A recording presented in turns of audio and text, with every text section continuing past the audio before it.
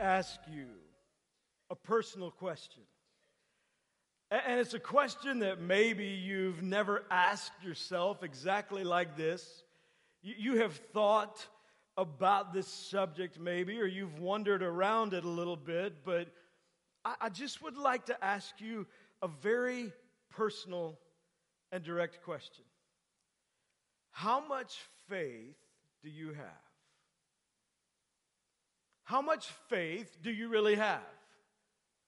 I have to ask myself, how much faith do I have? Or maybe it's better to ask this way. Would you like to have more? Would you like to be in that place no matter what you're walking through in your marriage, no matter what you're walking through in life or in your dating relationships, no matter what's happening at the office, no matter what's in your bank account or not in your bank account? Would you like to have more faith? Would you like to be in that place where you can trust God, faith, the essence of trust God no matter what? The kind of faith that you look at the circumstances of today, and while they may be uncomfortable, they don't rattle you. While they may be unsettling, they don't shake you. The kind of faith that has a trust in God at a level where there's a certainty in your life. There's a stability in your life. There's a knowing that God is with me and God is going to come through no matter what. Would you like to have more faith? And in our culture, we're so busy chasing so many things. Have you ever chased faith? Have you ever been in hot pursuit of faith in your life? We chase things because there's certain qualities that we need to have, we think, or certain things we need to attain to make our lives better, to make the quality of our lives better. We want to enjoy life, and so we have those things. You have your list, and I have my list, and maybe if you've been nice and not naughty, you'll get some of it, but we have those things that we think, if I just had these, life would be better. But have you discovered that you've gotten some things you thought you needed to have a better life and realized that it didn't give you a better life? Have you ever had buyer's remorse? How long does it take you to have buyer's remorse? Remember that thing you thought you had to have and about 2 weeks later you don't even know where it is? Parents, remember the stuff that your kids really wanted last Christmas and you got it and they don't even touch it now? Like, what if what's missing is faith? What if what's missing is not what we think we have to have? And maybe as you hear this, you're thinking, no way, that's not it for me. This is what it is. But just for a moment, just for a few minutes, I want to ask you to have the courage to go on this brief little journey for a few moments and actually consider something that maybe you've never considered. And if you're not buying it all the way, just fake it till you make it. Go with me on this journey, because I think faith has the opportunity to be more powerful and even deeper and more real in your life and mine. And I think when it is, things change. We try to do so many things to elevate our life. We try to read books that will help us be better at relationships, or we try to listen to podcasts that will teach us to be better with our finances, or we talk to friends who seem to have great kids. Have you ever known people that had perfect kids? And we talk to them and say, how did you do it? And they either tell us the truth, we have no idea, or they lie to us and they act like they're experts. Because what you see is what they show you on the outside. You don't see the Saturday night conversation back in the back room where voices are elevated. You don't see those moments. And in trying to learn so much and in trying to be so much better, in all of our pursuits, it can become emotionally exhausting because we never get what we're chasing. What if what's missing is faith? Now, you might be thinking, well, Pastor, that's why I'm here. I'm at church because I want more faith. Can I just tell you this morning, faith is not contagious. Faith is not something that just because you're in a room with some people that have faith, you're going to catch it. Faith can be inspiring, but faith is not contagious. Your grandma's faith won't do anything for yours. The fact that somebody prayed for you and had faith doesn't do anything for you. Faith is not contagious. It is deeply personal. You can notice people that have it and think, I want that, but you don't catch it just from being around them.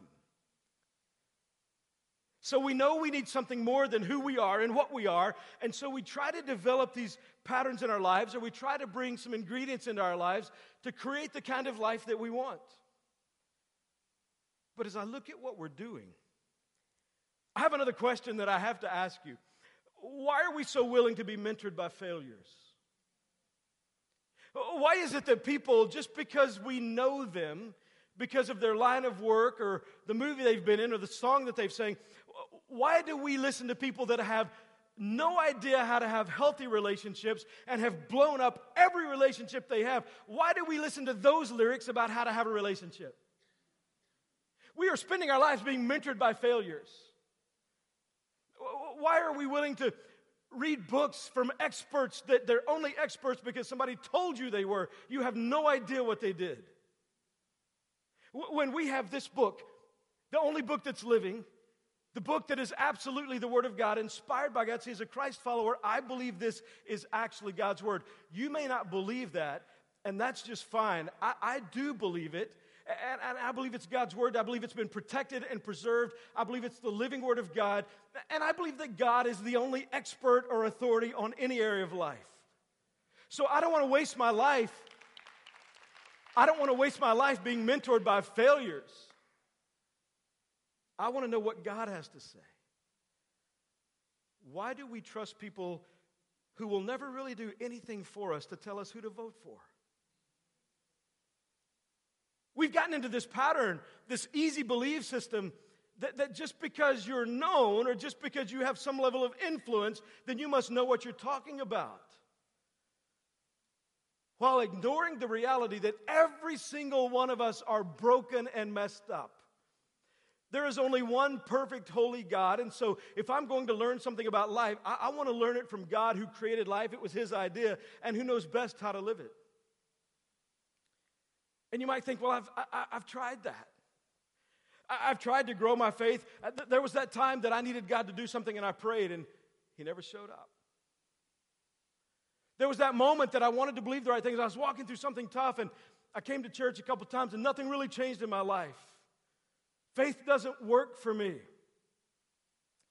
Have you ever felt like faith let you down? Have you ever wondered if you could really trust God? How do I know? I don't think it's working. What if it's not that our faith isn't working? What if it's that we're not working our faith? What if, thank you, both of you, thank you. That was very profound to two people. What if we've redefined faith? And part of the reason we've redefined it is because of pastors and what some pastors have told us, because we've fallen into this idea that when I exercise faith, life is supposed to get better. When I lean into faith, everything's supposed to work out. When I trust God, He's supposed to come through for me. And somehow we've created a kind of faith that is not faith at all. We've created a kind of faith that says, okay, God, if I believe this, you're obligated to do that.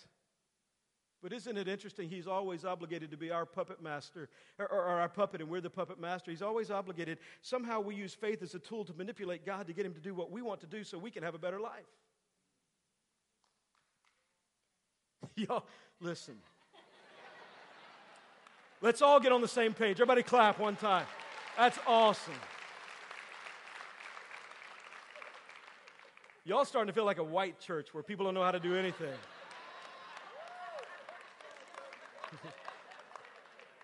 I mean, we all know white people don't know how to clap, don't have rhythm, like, oh, that's good.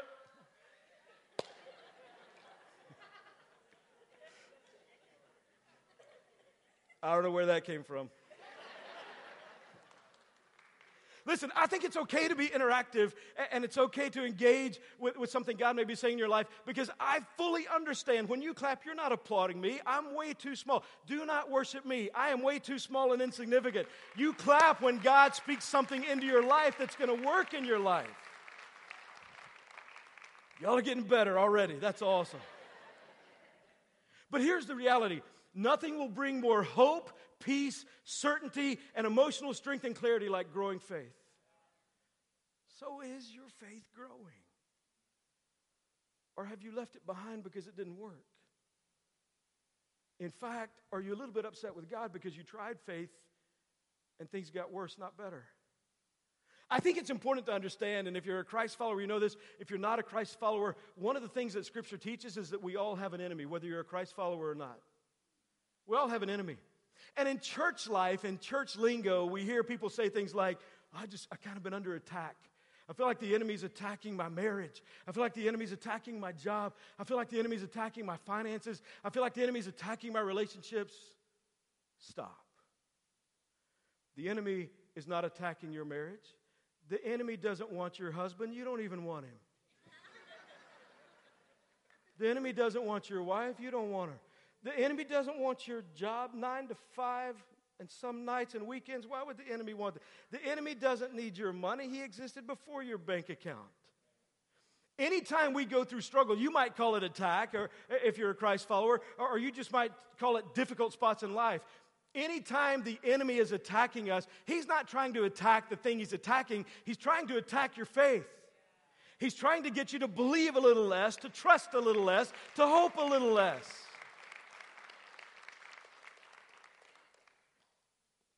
Why? Because we're afraid. At the end of the day, we're afraid. One of the things I know as a pastor is every week we pass the buckets, and we have people that give digitally, and we have people that give checks and cash in the bucket. And one of the things I know, last week I talked about the initiative for the next year in the life of C3 called Rise Up. Rise Up is replacing Let's Go, and Rise Up is a 1-year capital initiative where I've asked everybody that's a part of C3 to join me and Angie and our team in praying about our commitment over and above our regular tithes and offerings for the next step in the life of C3. We're a portable church, and we believe God has us on a journey for a permanent location, and so it's giving over and above. And what I know is not, last year when we did Let's Go, not everybody participated. But here's what I know. Those that were a part of C3 that did not give over and above, if you're here this morning, it's not because you're a bad person. It's not because you don't care about people. It's not because you're selfish or self-focused necessarily. You know what it is? It's fear.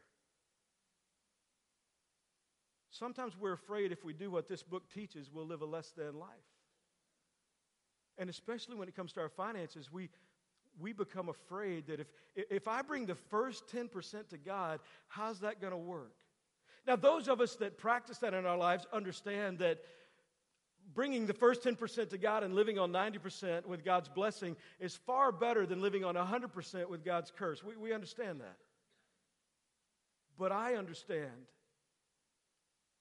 that where you are is very personal, and you're navigating some very real things.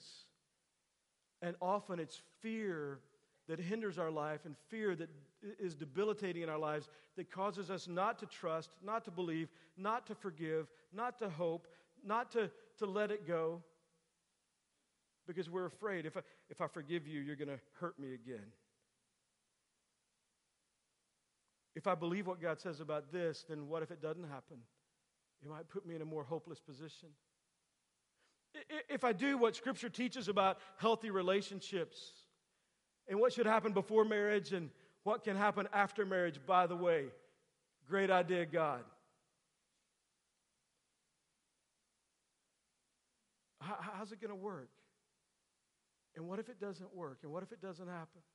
So I want us to drop into Daniel chapter 3, where we find 3 young men that are tempted to be afraid. They're tempted to give in to fear. If there's anything in your life that fear seems to be controlling, anything in your life that fear is causing you to be afraid of, that you're missing what God has for you, this passage, listen, I believe it's for you. I believe it's for me. Nebuchadnezzar is king of Babylon. He's the most powerful man on planet Earth at the time.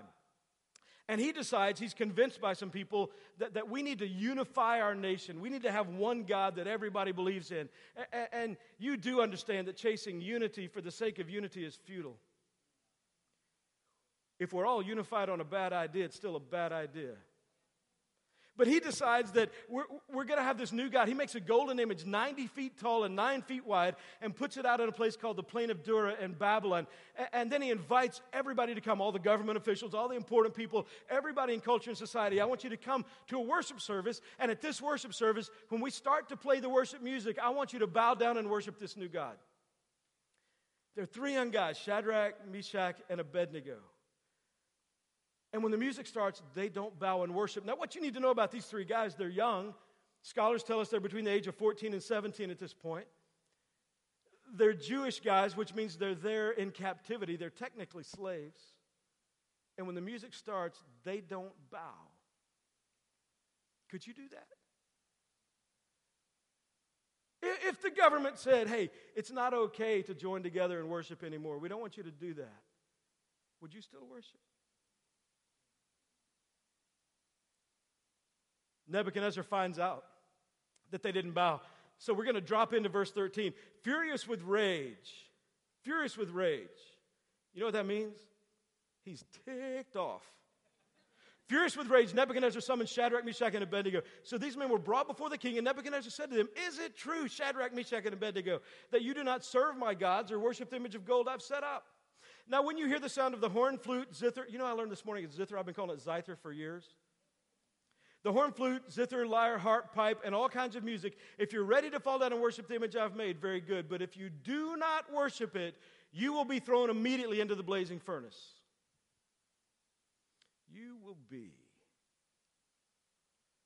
How many you will be voices do you have in your head? If you bring God the first 10%, you will be broke. If you forgive them again, you will be betrayed. If you try to honor God with this area of your life, you'll be called weird. You will be.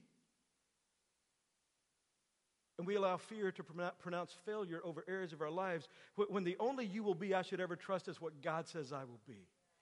The only be I should ever hold on to is what God says I will be. He says, if you trust me, you will be forgiven. If you follow me, you'll have a life of greater influence that will matter. If you forgive, you will be forgiven.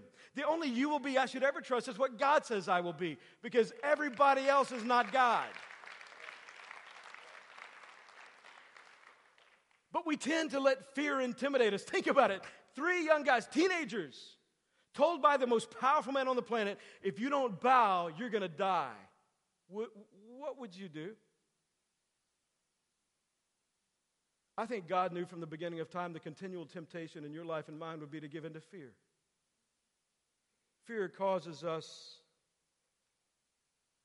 to often elevate what should be diminished and diminish what should be elevated. Fear causes us to shift our focus to what we're afraid of. Fear makes what we're afraid of bigger than the God we say we know and pray to. And fear causes us to focus on that rather than focusing on God. And God knew it would be the human condition. So over and over again, he tells us, hey, don't be afraid. Joshua, when you're leading the children of Israel into the promised land, don't be afraid. Jeremiah, when you're launching a brand new ministry, don't be afraid. Disciples, I'm putting this whole thing called the church in your hands. It's going to be the hope of the world, and don't be afraid. He knew over and over again we would need to hear it, because while a lot of us don't like to admit it, we spend a lot of time afraid. Some of you are here this morning ultimately because you're afraid. You're afraid somebody's going to leave you like somebody else did. You're afraid you don't have what it takes to raise them to be better than you are. You're afraid. You're afraid that people may find out who you really are. You're afraid. Proverbs has been called the book of wisdom, and Proverbs 29 says, fear of man will prove to be a snare, but whoever trusts in the Lord is kept safe. You know what a snare is? A snare is a trap. Fear is a trap that will lock you up in believing less of yourself than God does. Fear will pause the momentum in your life. Fear will cause you to believe sometimes that while God may take care of some people and may bless some people, he's not going to bless you. Fear will get you to live a less than life. I have taken the highway of fear at times in my life, and I've discovered the highway of fear always leads to a low way of life. The highway of fear always leads to a low way of life. It has the same destination every single time. I've never seen somebody enhance their marriage by living in fear. I've never seen parents become more effective by being afraid. I've never seen somebody just climb the ladder in their career and blow people's minds in the boardroom or the classroom because fear is reigning in their life. I've never seen it. Fear always diminishes, always devalues. Fear always causes us to live less than, and fear causes us to doubt God, to struggle with trusting. So Nebuchadnezzar says, but if you do not worship it, you'll be thrown immediately into a blazing furnace. Then what God will be able to rescue you from my hand? Same question you and I ask. If I do this, is it going to turn out okay? If I honor God with my sexuality, if I honor God with my choices in friendships, if I honor God with my choices financially, if I honor God in how I treat people, is it going to turn out okay? Or will I just be run over in life? Will I be taken advantage of? Will I miss out on something? And notice their response. If we're thrown into the blazing furnace, the God we serve is able to deliver us. Stop. Did you see that? If we're thrown into the blazing furnace, the God we serve is able to deliver us. You know what that tells me? The way they're wording this phrase tells me this is not the first day they woke up and thought, let's have some faith today. The God we serve, there's been a pattern of serving. They've been cultivating the faith in their life. Because what you cultivate early on begins to grow. They set some moments in their life where they cultivated their faith, and it created a momentum in their lives of faith. So the God we serve is able. And because they've been cultivating their faith, they've been believing God and trusting God about little things, and it's grown, and they face some obstacles, but they continue to have faith and trust God. And as they've moved through their lives, now they're at a point where they're facing something very, very big. When you and I trust God with small things, it becomes easier to trust Him with big things. This wasn't the first day they decided to trust. They'd been cultivating their faith. What are you doing in your life to cultivate your faith? Because big things are coming.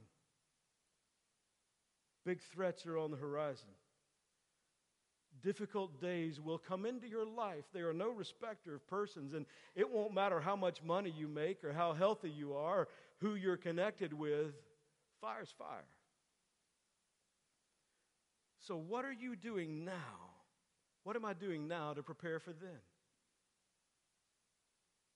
Because in that moment, a simple, shallow prayer based on an empty faith and shallow life is not going to be very helpful. If we're thrown in the blazing furnace, the God we serve is able to deliver us from it, and He will deliver us from your majesty's hand. But even if He does not, we want you to know, Your Majesty, that we will not serve your gods or worship the image of gold you've set up. Now, I got no problem saying God will, God can, God must. But do I have the kind of faith that says even if He doesn't? All of us can have the kind of faith, man, God's going to come through for me. I'm believing God. This is going to happen. I'm trusting God's going to do this. But do you add the even if He doesn't? See, God is not shaped or formed by how He responds or performs to my life and my circumstances. God is God no matter what He does next. He's God. God is the one that is large and in charge, and they had a perspective of understanding. They had been playing the long game. They had been investing in cultivating their faith. They'd been investing in their relationship with God. They had been, how do you do that? Serving. The God we serve. So if you call C3 your church and you say you love C3 and you're not serving, if you're not serving, you're swerving. If you're not serving, you won't have stability in your life. There's a pattern of serving in their life, and it has been growing their faith little by little, because in serving, what I do is I put other people first, and I begin to live the experience that I was created for, a life bigger than just living for me. I've been invited to be a part of what God's doing in other people's lives. And He grows my faith because I'm able to see what He does in other people's lives. One of the greatest ways God has grown my faith over the years is what He does in your life. I just get to see it because I serve Him. He's the one that does it. If we're thrown in the blazing furnace, the God we serve is able to deliver us from it. And He will deliver us from your majesty's hands. But even if He doesn't, He's still God. My circumstances will not define how I feel about God. My tough moments will not shape what I think about God. He is God no matter what, and I understand I have a very limited perspective that is in the moment, and God sees the bigger picture of what He's doing and what's going to happen, and I choose to trust Him. Because what's the alternative? Because at the end of the day, you have faith. I have faith. If you're not trusting God, you're trusting something. One of the greatest tragedies is when we stop trusting God and start trusting ourselves. So you've tried to figure it out on your own. I don't trust me enough to base my life on me, because I know me. The God we serve is able to deliver us, but even if He doesn't. So the king's fed up. Verse 22, the king's command was so urgent and the furnace so hot that the flames of the fire killed the soldiers who took up Shadrach, Meshach, and Abednego, and these three men, firmly tied, fell into the blazing furnace. The king is so mad. Remember, he was furious with rage before, and now he has the furnace heated 7 times hotter. So he was furious with rage, and now he's 7 times more than whatever that is. So hot that the guys that carry them and throw them into the furnace die from the heat outside the furnace. Now, if it's that hot outside the furnace, Jethro, what do you think it is inside?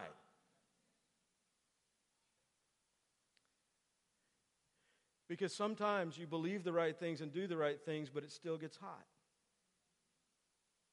You thought faith was something that would magically move the hand of God where it all gets better automatically, but it is not. Often it gets worse before it gets better. Remember, I said we have an enemy that is trying to diminish our faith. So the moment you decide to lean into faith, the moment you decide to believe and trust, the moment you decide to live in a way that honors God, at that very moment, the enemy takes more notice of you and will try to throw some things into your life that causes you to go, whoa, okay.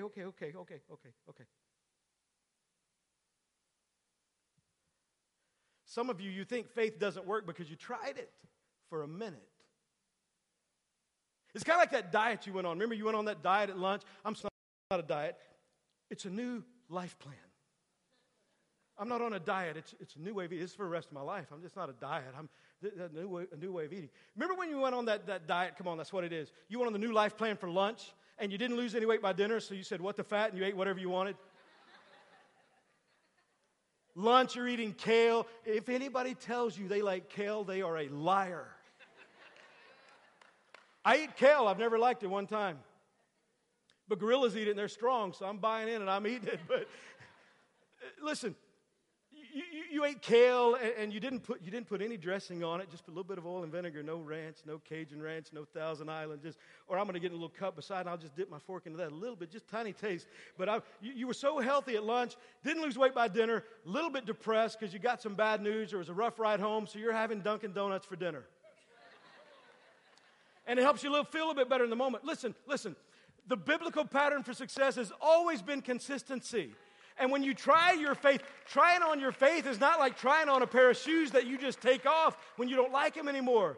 They allowed the moments of faith in their life to create a momentum that is moving them in a direction to continue to trust no matter what. You have to break through the crashing points of faith and not give up. You have to take responsibility for your own faith. It is not contagious. You have to own your spiritual condition and say, I'm going to trust God even through this. I'm going to believe God no matter what. That's how you get to the moment that you're in a furnace and you're not burned. Notice Nebuchadnezzar, the guy who said, what God will rescue you from my hand? Notice, he said, look, I see 4 men walking around in the fire, unbound and unharmed, and the 4th looks like a son of the gods. I see 4 now, not just 3.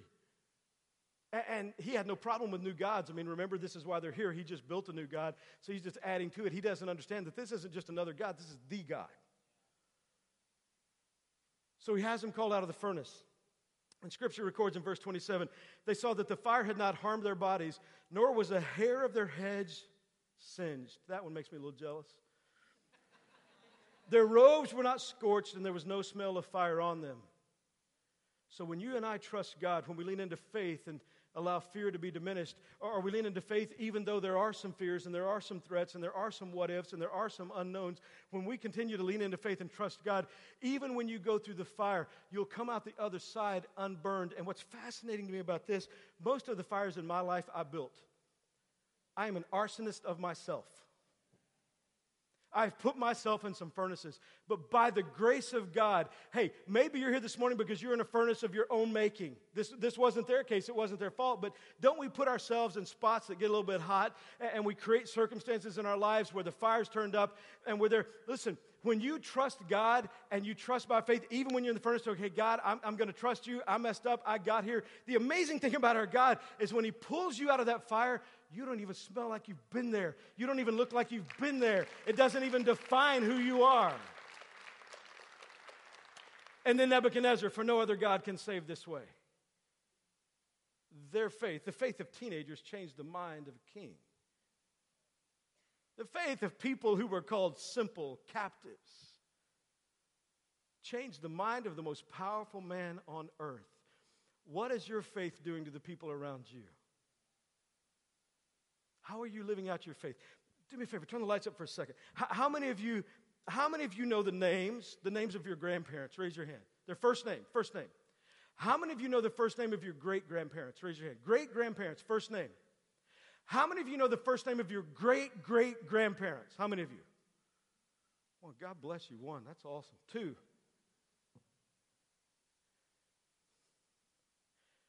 You and I will be forgotten very soon. We don't know the people in our family tree, but we're talking about Shadrach, Meshach, and Abednego because of their faith. It is your faith. It is my faith that builds a legacy that lasts. You go to Hebrews chapter 11. We call it the Hall of Faith. Not the Hall of Fame, but the Hall of Faith. And we read about people, and it says, by faith Noah, by faith Abraham, people that made a mark that we still know about because of their faith. We don't know people in our own family, but we know people we've never met that we're not even related to because of their faith. If you want to do something that matters, lean into your faith. So what's the what if question this morning? Very quickly, what's the what if question? We're in this series, What If? What if they'd given in to their fear? They would have missed the presence of God, and they would have missed a miracle. What if we give in to fear? When we give in to fear, we miss the presence of God, and we miss a miracle. Because faith grows in the challenging and difficult moments in life, not in some incubator of safety where we're warm and cozy and life's fine. And the more we cultivate our faith now, the more we'll have it later. What can you do today? What can you do this week to cultivate and begin to grow your faith? Where are the areas that fear has crept in, and you know what God teaches, and you know what God wants? And by the way, anything God teaches and anything God wants is because of the fact that He loves us.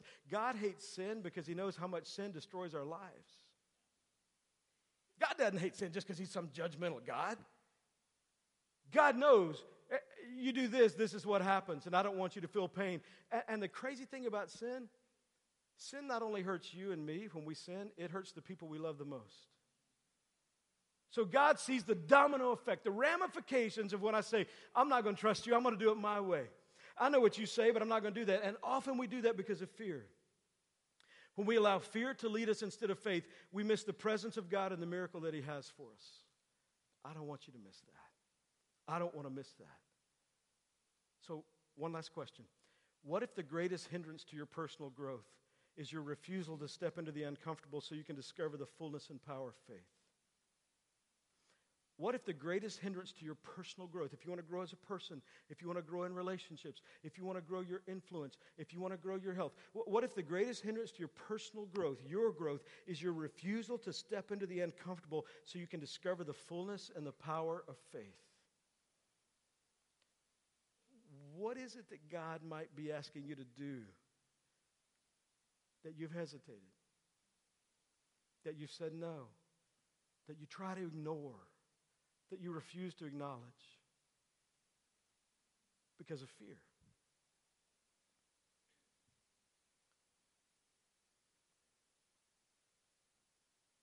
Where is it in your life